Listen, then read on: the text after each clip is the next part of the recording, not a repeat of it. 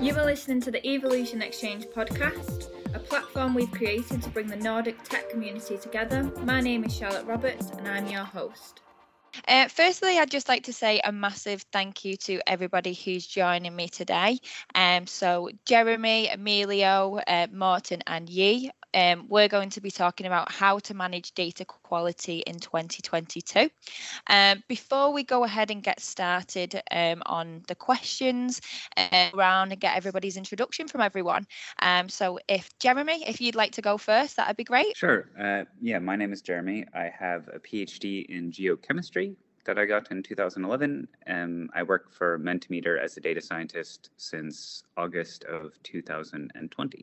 Nice. Thank you very much, Jeremy, for that introduction. Emilio, if you'd like to go next, that'd be lovely. Sure. Yeah, my name is Emilio. I work as a data scientist in PostNord Group Functions. My background is in natural language processing and now working mostly on voice-based conversational AI to support customer service primarily. Lovely. Thank you very much, Emilio, for that introduction. And Martin, if you'd like to go next. Yeah, sure. So I'm head of data science within financial crime intelligence, investigations, and analytics in Nordea. And what we kind of do is we build tools and automation around analytics and machine learning to kind of support intelligence and investigation teams to prevent financial crime. I come with both a deep technical background with a PhD within AI, but I've also been heavily involved on the business side and have actually built up several companies which I've exited in the past. And I think in this space you just need to be kind of good across the board on both the business and the technical side. Sure. Definitely. Couldn't agree more. Thank you very much for that introduction. And last but certainly not least, Yi, if you'd like to give us your introduction, that would be lovely. Yes, my name is Yi. I work right now as a machine learning engineer at HM. My team is mainly working on product recommender systems. Before my current job, I also work as a data engineer at Tink. So I have a bunch of years in this domain. Looking forward to talk with you guys about exchange ideas around data quality. Definitely, I couldn't agree more. I think we definitely got some great panelists on today, and I'm looking forward to getting started. So with everybody's introductions, I'll definitely go ahead and jump straight into the questions now. So the first question that we've got up today is a question by Martin, and that is, what is data quality? So with Martin, if you'd like to give a bit of background behind your question, and then I'll let everybody jump in. Yeah, sure. I'll just go ahead here. So, I mean, data quality, right? It depending on both you as a stakeholder, where you are positioned compared to the data, but also in terms of what kind of data you're working with. Data quality can actually mean quite a few different things on it, right? I think as a data scientist working with data, some of the concerns you might have is, how correct are the data? Do you have missing values? Do you have columns with null values and things like that? Just generally make the data hard to work with, right? So you potentially need to do a lot of cleaning and also can make it hard. When we get into the machine learning part, it's super important, for example, maybe to have labels on your data. What's the quality around on those labels? How much data do you have that's unlabeled, for example? How do you work with it? But I think, for example, in a bank like Nordea, it's also important to look at some of the other data quality parameters, which can be, do we have a lawful basis to use this data, for example, right, for this purpose? If we don't have those kind of quality parameters in place on the data, it can make it also very, very hard to use it for different use cases on it. But it can also be things like, again, GDPR related. So there's a lot of different angles to data quality on it, and all of them can kind of contribute to either making a data set good and usable, or making it very, very hard potentially to use it for anything at all. Yeah, a lot of areas in data quality. And what is it? I can start giving my point of view. I believe that there are three main areas of concern and that you can define data quality with. One is, as you mentioned, is the labeling. So anytime that you have labeling, how can you really trust it? How do you know if it's correct or not? I mean, that depends on the people that you have labeling it, right? Yeah, sure. Or, well, if someone has labeled it, or if the label is implicit. But yeah, if it was manually labeling, it depends on the people. It depends how many people did it. It depends what kind of instructions they were given, if they were interpretable or very explicit. But that's for sure one main concern. And more than what I often think about is more than the issue of null values or missing values is the wrong ones, like that you cannot easily catch as with simple rules, but they are hard to catch, but ruining the model and causing troubles. To make an example, like if you think about the address name of a shipment, if the person has put also the personal name of the recipient of the parcel in the wrong field, then you get personal names inside the address, and that's not as obvious to catch as a null or not a number value in a table. I think I agree. I think as both Mott and Emilio mentioned, that there are many different dimensions when we talk about the data quality, right? So I think probably 1,000 people have 1,000 definition of what data quality means to them. So if I can put it into my context. For example, I'm working with a recommendation system, and one of the requirements is we want the data to be in real time. So how real time, how timely the data is a key factor when we consider the quality. So in our case, we say like the data needs to be available from it's generated from the source until it's being calculated and generated as a feature for serving purpose. This needs to be under 5 seconds. So those timeliness also can be considered as a factor of data quality. Yeah. But do you guys have any requirements in your part? Like how do you define this data quality requirements? Do you have a thorough process of doing that, or do you like define this along the way? So we are a little bit less advanced than you guys are, I think. But our definition for data quality is getting the same metric numbers to all of the stakeholders that match. And we have a group of very excellent analytics engineers and data engineers working very diligently on this problem. So if one stakeholder has 2% as their metric, we want all of the rest of the stakeholders to have 2% as the same metric. And this is a big problem for us. And we'll get into this later when I present my question. But we went from a company of 90 people when I started in August of 2020 to over 200 now. And everyone wants to be data-driven and everybody wants numbers. And where those numbers come from is a big problem for us. And so our analytics engineer and data engineers are working all the time on trying to make sure that we get the same numbers to everybody else. And this is before we even get into the machine learning stuff, which we are just scratching the surface of. Yeah, no, but it's definitely interesting, these kind of different angles on data quality, right? And you say it's so, for example, some of the things we have in a big bank like ours is, when we're looking at least some of the quality parameters, right? Then we follow this data governance recipe, for example, and that's especially for some of these. So it's about like setting up a process around quality. I think that's the key, at least to some parts. I think often what you will see in big companies, it was more geared towards more classical big data type things, where I think quality for machine learning, as you say, for example, with labels and things like that, they're not always captured by these existing processes, and really you potentially need to develop some other processes around it, right? I think this with where data is coming from is also really important, right? And I think sometimes it's not always generated inside the company, right? It might be externally sourced data. And there it's also important to look at what are the quality processes if you're buying data, for example, from an external vendor, as an example. Or even just integrating data from different API could cause some troubles later down the line. Yeah, definitely. I think it's especially difficult if the data are coming from a third party, where you don't have any influence, right? Then you can only get it, and you can assume the data is in good quality. Then you need to verify that and make sure that meets your needs. But if it's not, then it's, I don't know if you have this influence kind of trace back to the third party to say, okay, your data is not in good quality. These fields are missing. Those data are incomplete. Could you do something with that? But from my experience, this is super hard. The best way of doing that is just like identify those issues and try the best from our own end to fix as much as possible. Yeah. But I like the use case you mentioned, for example, with addresses, right? And that's something we also work with in banks, for example. It's an important thing for banks to maintain up-to-date information about like our customers' addresses, for example.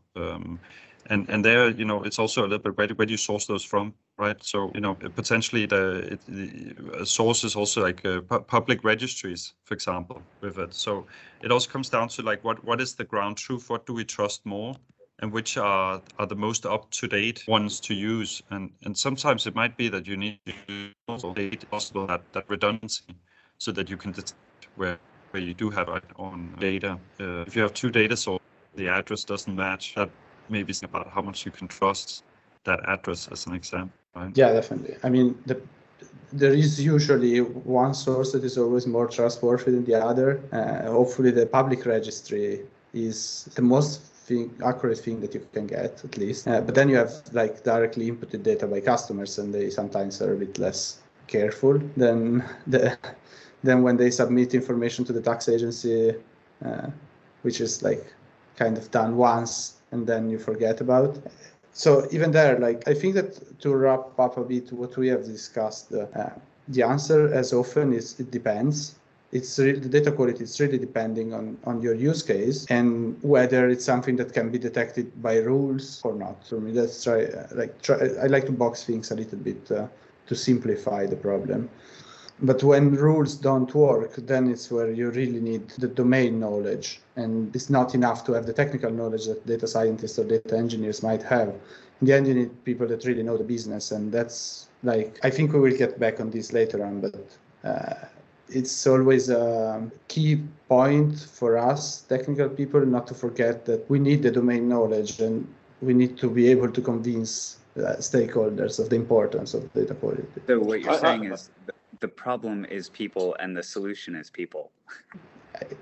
Most of the times, that's the answer. Most of the time, yeah. It's all about people. Yeah, I agree about that. The data quality issue is very use case specific. Different use cases have different data quality requirements. But I also think the data quality can be a evolving process. For one use case, you might let's put it into context. For one use case, if we do batch processing of the data, then we get the data in 24 hours. That's good enough. But in the same data set, if we want to do real-time processing, then 24 hours is definitely not good enough, right? Then we need to add some extra requirement on the data set. So the data quality is not good enough in the timeliness wise. We need to do something about it to make it meet the requirement. But it's also a little bit of looking at the kind of what life cycle you are in terms of the solution you're developing, for example, right? That I think when you're doing kind of your initial proof of concepts on it, right? Then of course you might have one bar on the quality, whereas when you actually have things in production on it, you also need some other ways of managing things on it. Then all of a sudden you need to start monitoring, for example, the data coming into your machine learning model or whatever on it, because otherwise you will not catch it when things break, or you might catch it too late, for example, also. But that's no longer, data quality is no longer part of the development process, but it's actually part of like operating whatever it is for data solution you've then built on top. Yeah, absolutely. Oh, lovely. Well, I'll just move on just to the next question now. So this one is from A. So how to manage data quality issues from the source. So if you'd like to give us a bit of background behind this question, and then I'll let everybody jump in. Yeah. So basically the thing is like when we as a data consumer are usually not at the same time data producer, right?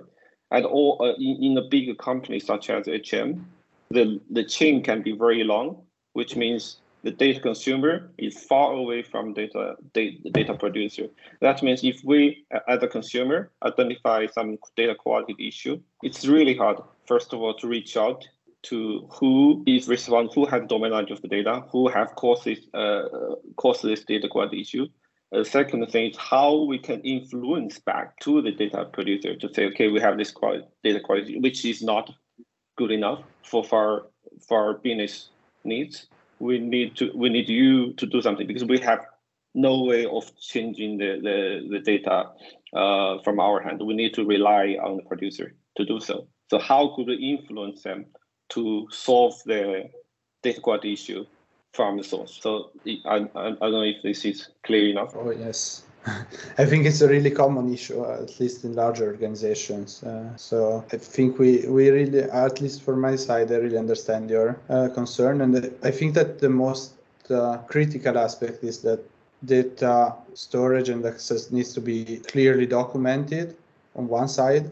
So when you access an API or you ingest data anyhow, it has to be extremely clear, either in the metadata or in the documentation, a contact person to reach out directly if you find any issue.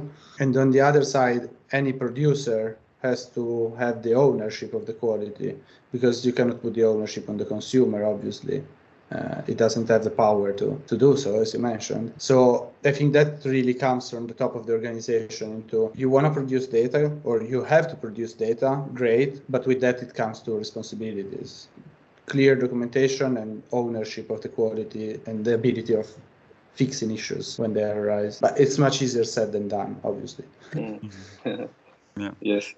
No. So I think what you're mentioning is kind of like the data mesh concept. The producers, they own their data, they're responsible for the data quality, something like that. Yeah, I mean, of course, part of it is, of course, this with putting that level of data governance around your solution, right? That if something changes upstream, that this is communicated and aligned with downstream consumers of the data. But I think what you often see is that implementing this in practice can be hard for a number of reasons, right? As you're saying, there are some certain structures like data meshes, which is gaining in popularity, right? Which is a way of kind of like organizing around the governance also around your data on it. But it can still be challenging if you're using, 100 different data sources coming from very different places, right? How do you do that and assure communication? Because in practice, like dealing with 100 different stakeholders is just hard for one team to do, for example. But it's also live systems, right? Like data changes over time, and there can be many reasons to be new migration projects where they move to new systems where data is organized differently, or it can be that they are also themselves bringing in new data points, or even worse, they are decommissioning some systems that you were relying on because now they are no longer needed for whatever purpose they were originally built on. It is tough, right? And I think it's also something in terms of when you design your solutions, you can look at things like robustness and redundancy also potentially if you are in this kind of space where your data is not that stationary in terms of what you will be getting over time. I mean, you can say data can change for a number of reasons, right? It could both be on the system side, but it can also be like, for example, we deal with a lot of customer data, and customer behavior might change, right? So we know that in the financial sector, customer behavior changed during COVID, right? And those are things that we need to be able to deal with somehow in terms of designing robust data analytics solutions. Yeah, for sure. And I think what that comes down to is people with foresight and experience. It's like, hey, we're implementing this new thing. It's going to have a different structure than our current thing. We should get ahead of this and make sure that it's as seamless as possible and communicate that to all of the important stakeholders. I think that's the biggest thing. It's understanding the system and being proactive and preemptive about solutions. I have a question for related to this, and I don't really have a clear answer yet. But do you think that would it work better if there was a central organization responsible to ensure data quality? So basically, the producer would place the data into a centralized either data lake or data mesh with a team that is responsible for that, and consumers access them from this centralized place.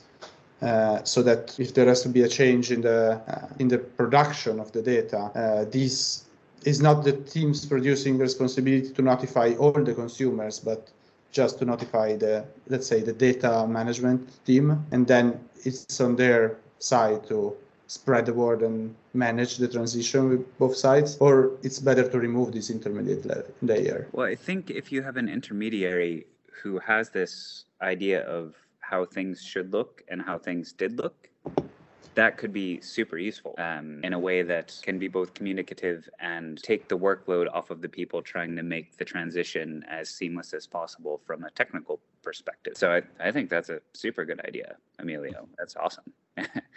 But I feel like this is such a good question. It will spark a never-ending debating around it, either centralized or distributed, right? That has been debating in the data world for quite a long time. But what about if you have centralized control, but not too much? Let's say, like, I have this idea in my head for quite some time now. Let's say we have a central team. What they control is more like a doorkeeper. So if I want to ingest some data, I need to check the data schema you're getting in to the system. But that's it. I don't control how you produce the data. I don't control the data, like producing part. I don't own the data either.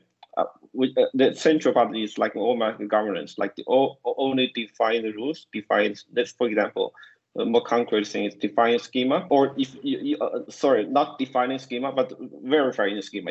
I'm a data producer team, I say I want to produce some data, then I create a schema. So, but does this data align with the rest of the system? Can we accept it? It's the responsibility of the central team, but that's it. Only this limited responsibility. All the other things is distributed. That's just like I'm just thinking out loud with this idea. Yeah, I mean, the point is always how much is too much. In this case, it sounds like reasonable compromise. It might not even be required to be a specific team. It's just a process and a system that is verifying the fulfillment of the data requirements. But in the end, you need communication, because if the source or the data producer changes something, it cannot disrupt the existing system and give you 3 days notice, because you might have 10 production systems relying on that. So yeah, that would for sure give trust to the consumers that what they get is of good quality, and So probably would. Yeah. Hey, Martin. Yeah. I think some of the things you need to look at are also kind of the scalability of it, right? So if you have that central team, do they have the bandwidth to coordinate across, a lot of teams and data assets? So that's at least one thing you need to consider in it. But as we're all kind of pointing out, communication here is essential. And I think one of the problems is in too many big organizations that communication happens via word of mouth or email or things like that, and I think that introduces a real risk into the system. And with an engineering background, I tend to say that these things need to be automated, right? So somehow you need to get a setup where if somebody does changes to it, there needs to be an automatic notification without anybody without a human in the loop. That's what I think the future looks like here on it, because that's probably but I don't think it's necessarily something that's easily done with the tools we have today in the big data world, for example. Yeah, definitely. I think it's because people's work isn't super automatable, or alerts aren't super automatable. I don't know how you would do that. Like in versioning, I guess, would work, and then you send out an alert, but we do version changes all the time. So like a feed like that would be overwhelming for the people consuming that sort of information, and like important things like we're changing the structure of this table that everybody uses would get lost somehow if it was completely automated. Yes, on the point about overwhelming, I think we need to distinguish breaking change and non-breaking change. So if it's non-breaking change, I think it's not necessary to broadcast it out. Then I agree it's going to be overwhelming all the other downstream teams, but this is break and change. It kind of for sure, if this information is not communicated, it's going to be affect other teams, and in the worst scenario, broke their pipeline. So these things need to be communicated carefully. It depends on what you mean with breaking changes, because sometimes breaking changes are worse in the direct impact, but usually they're noticed. Like if the solution stops working, you notice it immediately, either because you have an alerting system in place or because someone will complain. What scares me most is the tiny changes that are not breaking, but they are degrading the performance of the underlying systems, which may go unnoticed for like days, months, forever, depending on how much you monitor your systems. And again, if you have some automation in place to monitor the data drift and changes in behavior. So as I'm not really afraid of null values in tables, which are usually quite easy to spot, also breaking changes, they might cause some, of course, if the system is super critical, you have to avoid it. But most of the systems might go down for some short time and you will notice it immediately and you will fix it. Yeah, but it's also a little bit on where that data quality check sits, right? So, I think in some organizations it kind of like, sits upstream or sits downstream on it. And I think, in bigger organizations, my opinion is it probably needs to sit multiple places, right? So I think, of course, people doing changes to their code base or their data assets somehow, they should of course have some unit tests and different things they run to make sure that things work, right? But I think at the same time, as a consumer, for example, where you're consuming data from multiple systems, I think trusting that changes are always communicated, especially small changes, is not necessarily something that I think you can completely leave up to the upstream people to check. So I like to, at least in my projects, have some basic kind of data input monitoring on everything we build, irrespective of what controls or that people claim to be in place further upstream, for example. Just out of experience, I would say. Yeah, I totally agree. I think the data monitoring is essential in the big data world. It's just the same like what we do with DevOps with the metrics setup, right? We measure, we monitor on those metrics, but on the data, on the data world, we need also monitoring the data because the data is part of the system. If you have all the system works, but the data is not working, that makes no sense to say we have good, especially in the recommendation system or whatever machine learning system. If you don't get good data at input, we will not get good prediction at output. Well, we'll just move on to the next question now. Just does anybody else have anything to say just on that point, just before I move on to Jeremy's question? Perfect, lovely. So moving swiftly on to Jeremy's question. So Jeremy, you said, how do you maintain data quality while scaling up? So if you'd like to give a bit of background behind this question, and then I'll let everybody jump in. Sure. So like I said before, my company Mentimeter, we're in a period of hypergrowth. And so I was data scientist number 3 on the team in August 2020. And now we're aiming to be 15, 16, 17 at the end of the year. How do we maintain that sort of level of personal data knowledge, or as we grow, lessons learned from bigger places that we could put in place now that would give us a hand in getting ahead of some of these problems, illustrating foresight, and all the things I kind of thought about earlier is the idea behind the question. So what common mistakes do people make when scaling up, or how can we prevent them as well? Can be another way to phrase the question. So you're mainly talking about scaling up with the people side, right? Do you have more? While you have more people, do you have also more use cases on top of the data? That's also the one scaling dimension.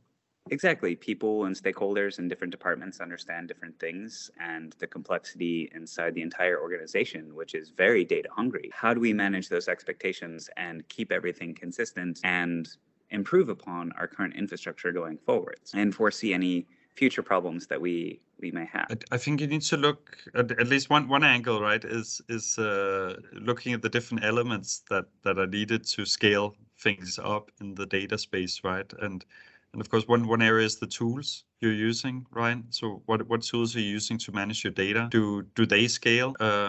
But also in terms of how you run the organization, the people, right? Like, are you doing, are you running agile? If you start small, you have a one Scrum team on it.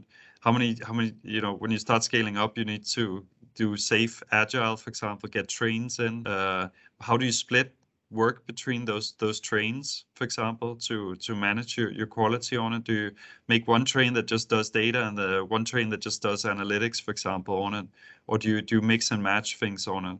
So at least from my side, there's these different angles to scaling up an organization where you need to look at how to do it. I think maybe it's also important to realize that, especially in a scale up, especially if you have a product and you're collecting data based on consumption of a product, when you're in a scale up, that's going to change over time. So the question is also, what's the lifespan of the data you've collected so far, right? The data you might have the first year might be not very relevant for year 2 or 3 because your product looks completely different and you're just in a completely different state in the company and need to do things in a different way, right? Or pre and post COVID. Exactly. Yeah. Market changes definitely affect the underlying data. I think that the fact you touched on people again, Martin, shows really the importance of remembering that people in the end is what makes organizations work. Organizations are just the people that makes them and works there. And I believe that it's really important to keep the organization aligned on the data quality issue. Technology has to scale, but again, it's something that you probably will detect quite soon if you have scale issues. Because the responses start to be slow. But if people break or don't follow the processes, or there is disalignment between different teams, then it's where the issues can become a bit tricky to spot and cause undetected problems. Let's say that you rely on some metrics and for some reason some new team can, or new people in the team can affect the way these metrics are calculated. And if you really trust them, then you may take decisions on those metrics which are fundamentally becoming wrong. Then I believe that it's really important to have a common approach. I don't think that there is the right answer to all the questions or a unique answer, but it's really important to be aligned on the processes, tools, and methods that are used. So, for example, recording or having documentation for onboarding of new people might reduce the divergence rather than having just personal onboarding where opinions can impact the training more than what was decided before. I want to take a look at this problem from the data owners' perspective. I feel like I totally agree that there are different things involved in scale a data organization. There are people, there are process, there are technology, and one aspect to consider is ownership. As long as we grow up the organization, there will be more data generated, there will be more people joining, there will be more use cases being onboarded. If we don't have a clear ownership, who owns what data, then it's going to be a mess. But if we have clear ownership, like let's say each of the team, they own a certain data they produced, then we know this ownership of the data. Then we know who to reach out on the consumer side. We know who to reach out. Then it's much easier to at least get connection to first identify the issue, then get contact with the source of the issue and get it fixed. So maybe define clear data ownership is also something to be considered. Yeah, good point, right? And what does it mean to own data, right? You can say it's. I say in some big organizations, right? Especially for example in our space where it gets very governance heavy on it, right? Then very quickly people can get into a position where it also very much becomes a kind of like a gatekeeper towards data. And I think that's not the intention, right?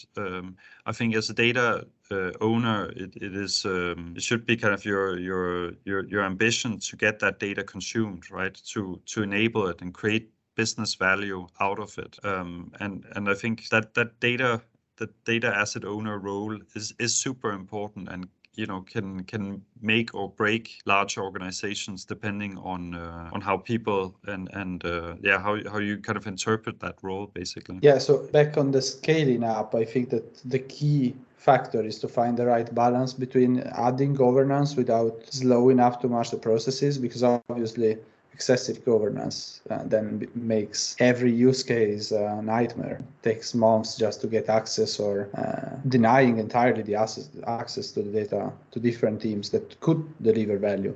So in the end, probably a bit of pragmatism in where to put this governance line is what's needed, and what makes the difference for a scale up between probably bankruptcy and an IPO. Yeah, but I would probably tend to think that like scale ups, they probably have probably too little governance in general, whereas more mature companies, they tend to do the opposite and have too much governance, right?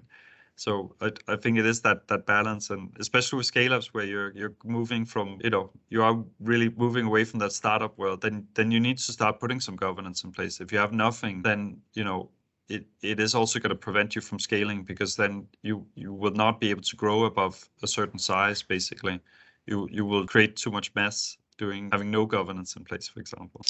Definitely. Well, moving on just to the final question now. So that's Amelia's question.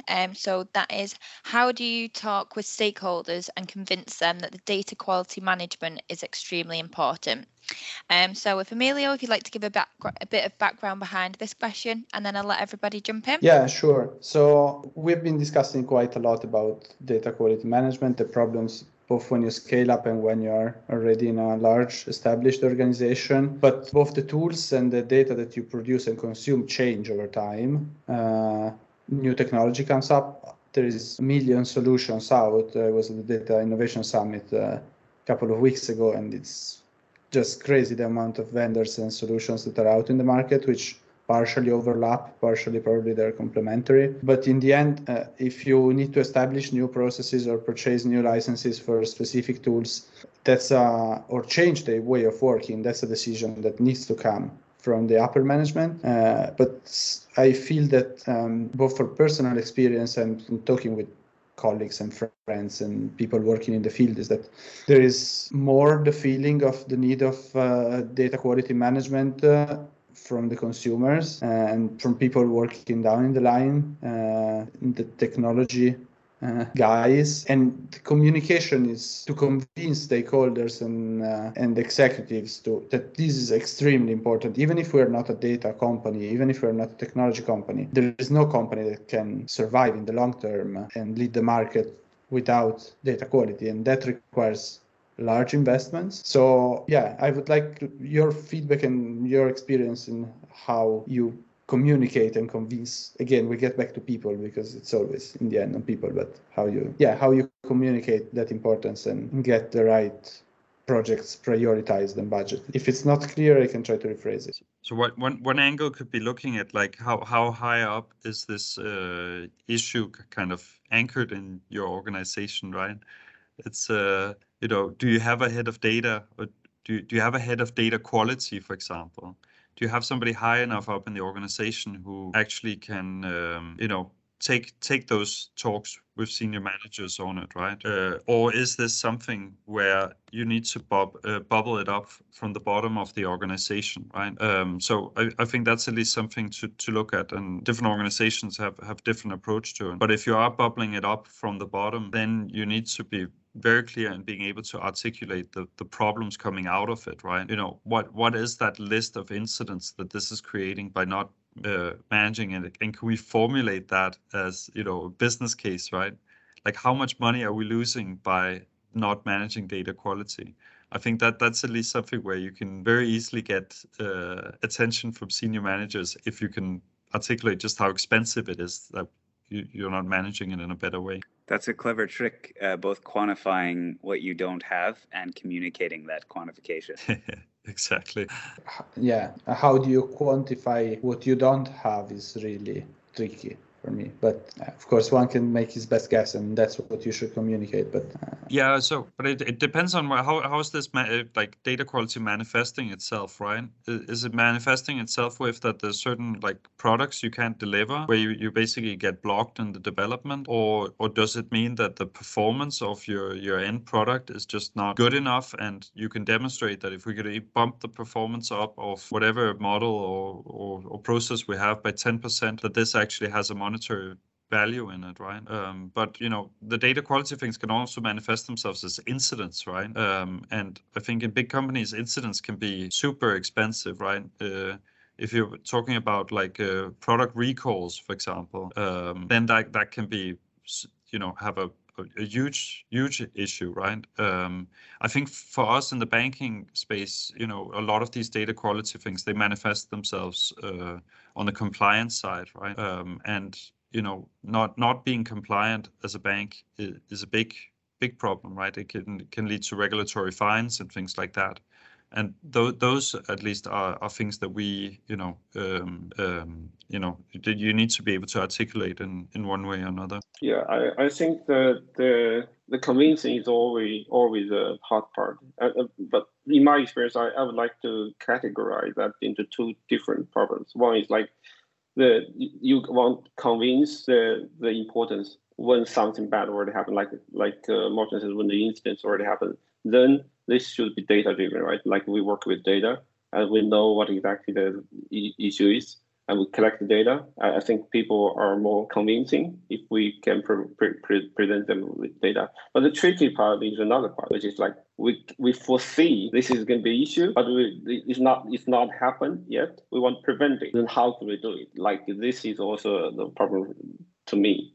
What I have done is just like find some reference cases which other companies have some kind of similar issues. Like they have the same issue, like kind of case study, right? Like they have this issue, they have they didn't take any action on that, and what are the consequences to them? So if we can relate to those kind of cases, that might be a bit more convincing, but not always the case. Yeah. I guess it really depends on what kind of like company you're in, right? I think one of the great things with being in banks is we have processes around everything, right? And for example, one thing we make use of is kind of like our risk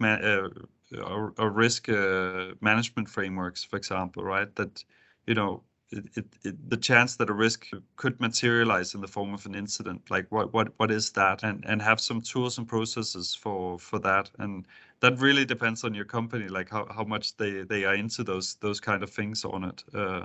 But at least these things here where there's safety aspects or something else to it, those types of companies tend to at least have some level of risk management frameworks, right? Yeah, I think the regulatory constraint kind of forces everyone to be very strict in the processes and compliant with, and kind of gives you the culture of the structure that you need to have with the data management. I think now all the organizations with GDPR are kind of forced to have some sort of data management guidelines and rules to respect. But I think that we will still see in the near future some big hits on GDPR on some organizations that have failed in that. I don't know if the feeling is shared, but my personal one is that it's not entirely acquired yet by the majority of organizations. I think banks are a different case, but no, but there's for sure some variation across industries, right? And again, how severe it is also depends a lot on your data use cases, right? I think the biggest challenge can be if the data quality issues are not seen as critical for the business, right?